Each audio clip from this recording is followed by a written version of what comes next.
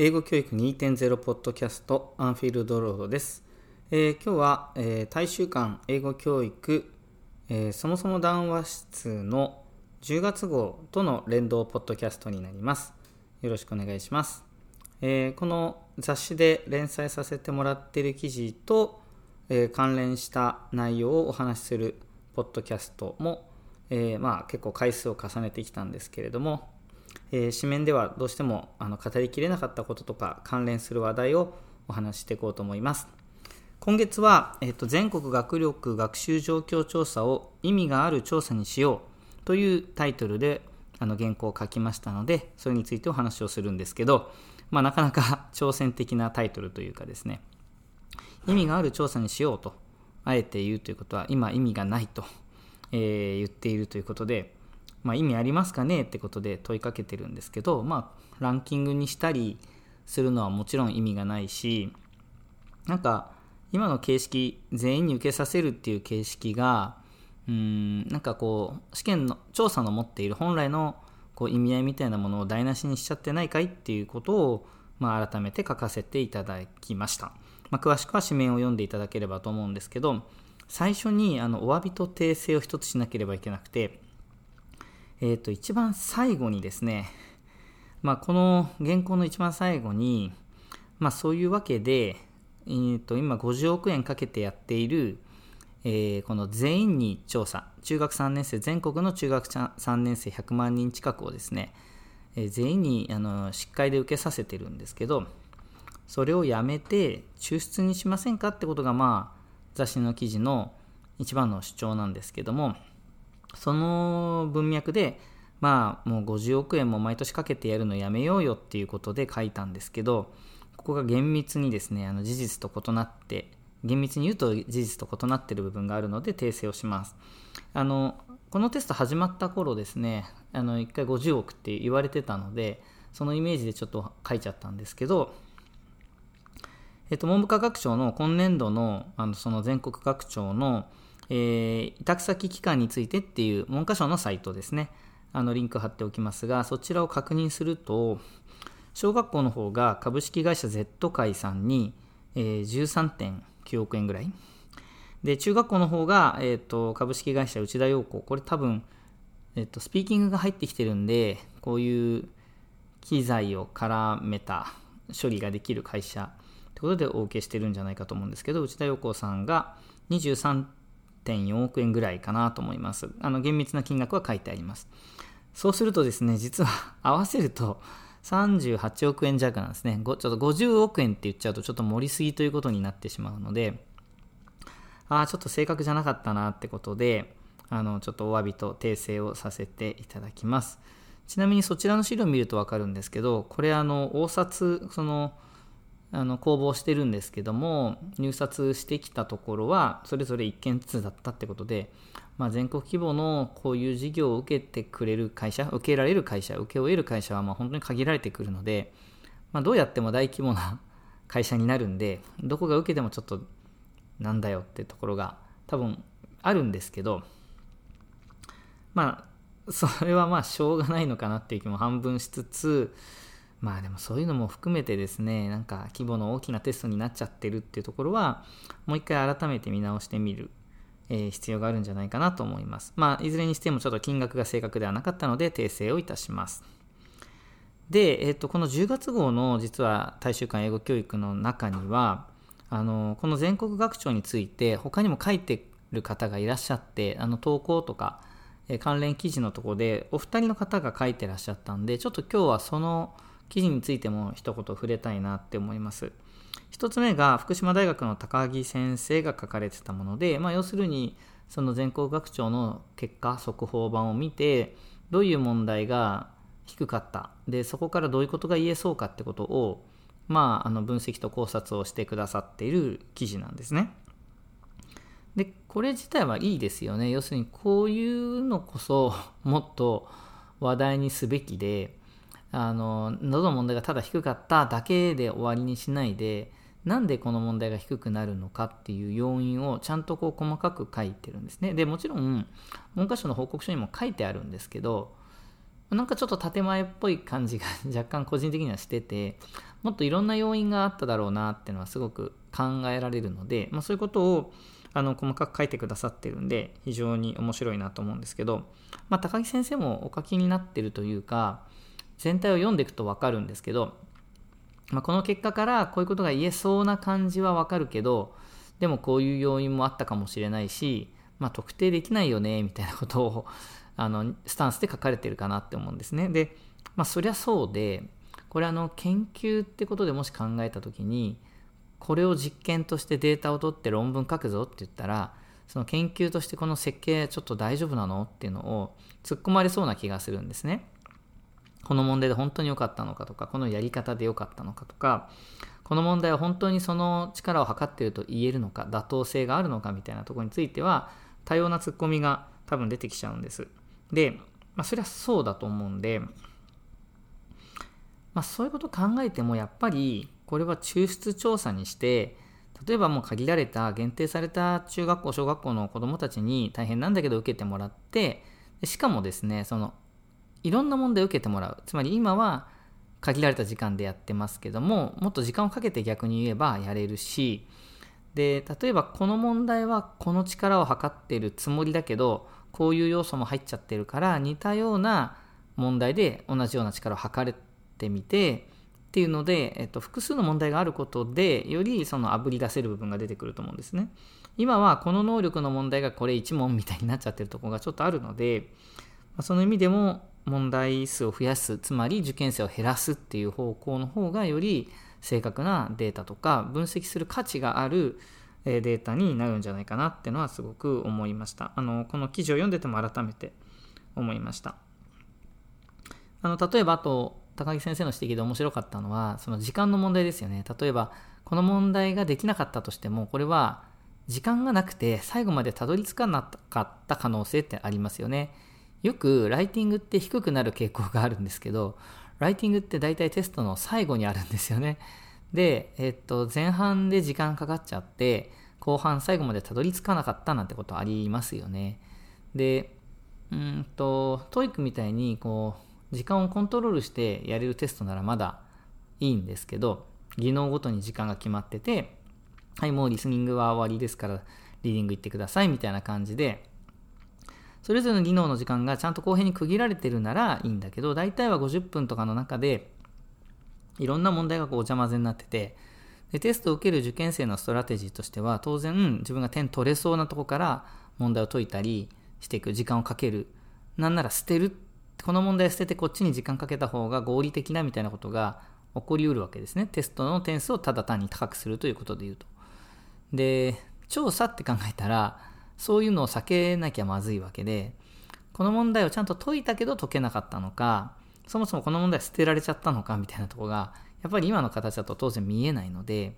その観点別とか問題ごとに分析する意味がなくなってしまう恐れがあるんで、まさに本当にそこのところも、そこだけでもこの記事はそうだよねってすごく思わされます。これは観点別っていうのが今回高校にも入ってきましたよね。で、中学校ではこの問題はずっとこれ起こり得るものとして潜んでたんですね。中学校の先生がどのぐらい自覚を持ってるかちょっと分かんないですけど、僕はすごくそれを心配してて、やっぱりちゃんと50分で終わる、みんながどの問題にも取り組めるテストにしてあげないとそういうことが起きてしまうので、問題の量とか難易度ってことも考えてテスト問題作らないといけないし、今言ったように捨てちゃうってことがあると正確に能力が測れなくて、極端にどっかの観点が下がると。前の観点で言えば表現の能力と理解の能力っていうのがあったから、最後のライティング問題捨てちゃうとそこが極端に下がるから、もう一個が B でもそっちが C でなんか C になっちゃうこととかがあるから、バランスよく問題解いてほしいんだよねってことはやっぱり言ってたんですね、生徒にもね。合計点が単に高いことだけがいいんじゃなくて、やっぱりどの問題もちゃんとチャレンジしてどのぐらいできるかが大事で、バランスすごく大事だよってことは伝えてました。なので高校で今回観点別が入って、ここの先生今苦労されてると思うんですけど、その問題がこれから顕在化してくるんじゃないかな。もう気づいてくる方いっぱいいらっしゃると思うんですけど、これから出てくるんじゃないかなって気がするので、どこかで話題になればいいかなと思ってます。もう一つは、文教大学の桐井先生がですね、言語活動というものが、教室にちゃんとあるのか、英語科の授業の中にちゃんと位置づけられているのかという問いかけがなされていました。テストそのものというよりは、そこから分かることに付随して、教室の先生方がどのように言語活動ってものと向き合っているかみたいなところを問うてくださっているのかなと思うんですね。で、この辺はどのぐらいの塩梅でその言語材料を誘導するか、使ってもらうように誘導するかみたいなところとか、いろいろ考えさせられるところがあったんですけど、個人的に一番面白いなっていうか気になったのは、やっぱりその対策を求める自治体の話ですね。過去問やらせる直前にいっぱい時間取ってやらせるなんて言語道断というか、テストの趣旨考えたら全然ダメなので、でも実際やってるとこたくさん残念ながらあるだろうなっていうのも分かるし、どうなのよって思うんですけど、ちょっと自分の記事の中でも書いたんですけど、対策もそうなんですけど、終わった後分析させられる自治体って結構あって、私が勤めた中にもそういうところがあって、全国学長の結果を受けて、自分の学校の分析を各英語科の主任がさせられるんですね。英語科に限らないか、各教科の担当ですねがさせられる。英語科は毎年あるわけじゃないから全国に関してはいいんですけど、県の学長なんてのもあったので、そういうことをやる機会が多かったんです。で、自分のとこの委員会は、例えば 50% を切っている問題、平均正答率が 50% を切っている問題については、なぜ 50% を切ってしまったのかを分析して、なおかつ対策、その 50% を超えるための対策を書いて、報告するって報告書を作って集まって夏休みにですね持っていくっていうのがありまして、なんじゃそりゃって思ったんですね。でそのことはちょっと書いたんですけど、だって正答率 40% の問題ってテストの中にはあってしかるべきだよねと。難問みたいな 30%、20% の問題だってあっていいわけですよ。これはできたらすごい。100点か95点かを分ける問題ってあっていいわけなんですよ、本来はね。いろんなレベルの問題が、アイテムが用意されていることがテストとしては大事なので、絶対そういう問題があるわけです。だから僕はちょっとひねくれてたので、この問題は英語教師から見ても非常に難易度が高いと。学習指導要で言えば、このにあたるすごくレベルの高い観点の、目標に沿った問題であると考えられると。だから本校はこれが 40% だったけど、これはおそらくすごく立派な数字なんじゃないかと。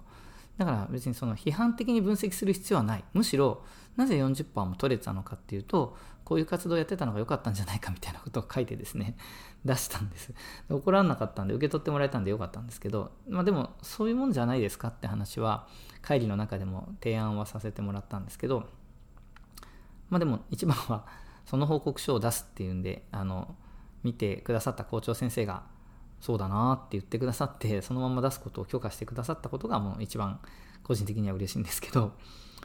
その時すごくそういうことを考えてて、だいたい 50% っていう数字の妥当性なんもなくて、ただ単に真ん中なわけですよね。もしかしたら平均点が40点の問題だったら50% ってすごく高いし、その切りのいい数字で何でも扱うのやめようよみたいなことをすごく思いました。でこれは7月号でしたかね、英語教育の実施状況調査っていうアンケートですね、英検3級レベルの子が何%みたいなのを出すやつの時に、そういうのやめようぜっていう話をした時に、ポッドキャストで、関西学院大学の寺澤先生とお話しした時に、確か話題にしたことと重なってくるなってすごく思うんですよね。ちなみにその寺澤先生がですね、最近立ち上げた英語業界のおかしなランキングを考える会っていう会がありまして、私もそこに名前を連ねさせてもらったんですけど、そういう活動を寺澤先生今始めて、ウェブサイトなんかも作り始めているところです。これから活動していくのかなと思うんですけど、もっとちゃんとアピールしていかないと、このテスト変ですよってテストの専門家の人が文句言ってあげないとまずい気がするんですね。今いろんな新聞とかがそのまんまその結果とかいろんな人が出してる報告書をそのまんま垂れ流しにしてるんで、いやこれちょっとおかしくないですかっていうのはちゃんとそういう場所で言っていかなきゃいけないような気はします。なのでちょっとそちらの活動もご注意いただけたら嬉しいです。というわけで、全国学長はとにかく抽出にしようよっていう話を書きました。抽出でも大丈夫じゃんっていう証拠が今回あったんで、そのことについても書かれてますので、記事の方も読んでもらえたら嬉しいです。記事の中では、期待される正答率っていうか、平均正答率、つまり、このぐらい 40% ぐらいの子はできるんじゃないとか、この問題は 80% ぐらいできてほしいねみたいなのを国が発表すべきだ。文科省、テスト作った人がちゃんとこのレベルの難易度を設定しているはずだから、それを公表してほしいってことを私は書いたんですけど、それも根拠なく思いつきでだいたいこの8割ぐらいかなっていうふうに問題作られるのも、それで振り回される側としては困るので、やっぱり根拠を持って設定してほしいんですね。で、根拠を求めるためにはやっぱりそのテストをプリテストとして誰かに受けてもらって、なんていうのかな、クイズ番組でよくやる東大生正答率 20% の問題みたいなのがあると難易度が見えるじゃないですか。そういうのが必要だと思うんですね。だからネイティブだったら 100% できる、英検3級レベルと言われるレベルの人たちであれば、大人とかでね、この何パーぐらいできるみたいなのをやっぱり根拠にして、この問題は中学3年生のこの時期であれば何パーぐらいできてってほしいっていうのを示してくんないと、これは青天井というか、いくらでも言われちゃうんですね。今回平均点が 50% を超えたら、じゃあ60点に、70点に、80点にって永久に言われ続けるので、いや、これはこのぐらい取れてれば十分だから、ちょっと今度は他のことに力注ごうよ。テストで測れないこともたくさんあるわけですから、他のことにエネルギー使って大丈夫だよって言ってもらえることの方が大事なので、もしテストをやるんであれば、なんていうのかな、教師が本当にエネルギーを注ぐのはどこにあるべきなのかってことが分かるようなテストになっていくことがすごく大事だなと思います。なので、全国学力学習状況調査、長い全国学長とか学定とか言われますけども、意味がある調査、分析する意味がある調査、やる意味がある調査、に、どうせやらざるを得ないんであればしていく必要があるし、そのために専門家の方々ができることたくさんあるんじゃないかなと思います。なかなか新聞とかはですね、あれはそれなりに視聴率とは言わないか、アクセス数が稼げる記事だと思うんですね。その県民根性みたいなのを煽れるのでだから多分メディアの側からこの問題の妥当性みたいなことを問うような動きって起きないと思うんですよね。だって毎年それが発表されるとバッて、文科省は別にランキングなんか発表しないんだけど、勝手に新聞紙とかがそれをランキング化して発表してるわけじゃないですか。それはやっぱ面白いからで、話題になるからなので、やっぱそこから正していく必要があるんで、やっぱり専門家と言われる人たちがやっぱ責任を持って発信していく必要があるのかなと思います。はい、というわけで、今日は大衆間英語教育10月号の、そもそも談話室連動ということでお話をしました。本当に紙面が限られるので、本当はもうちょっと丁寧にいろいろ理由を書きたいなって思うところたくさんあるんですけど、それが埋まらない部分をですね、このポッドキャストで私としては補足させてもらってます。本当はですね、この企画自体はもう少しミクロなレベルで教室にあるいろんなそもそも、今まで記事で書いてきましたけど、教室の中にある当たり前を見直そうみたいなことの延長線上にあるので、ぜひ教室の中の、ことにも日々のことにね、もうそういうのも取り上げたいなと思ってるんですけど、ここのところどうしてもなんか話題が大きな話、国の話、文科省の話みたいなことにちょっとなっちゃってるんで、もう少しいろんな視点で私自身も書けたらなと思ってるんですけど、来月もちょっとでかい話を書いちゃったので、こんな話題取り上げてほしいなんてことがありましたら、ぜひお寄せいただけたら嬉しいです。メールでも、ツイッターでも構いませんので、何かありましたら、ネタをいただけたら嬉しいです。はい、ということで、アンフィールドロードでした。またお会いしましょう。ありがとうございました。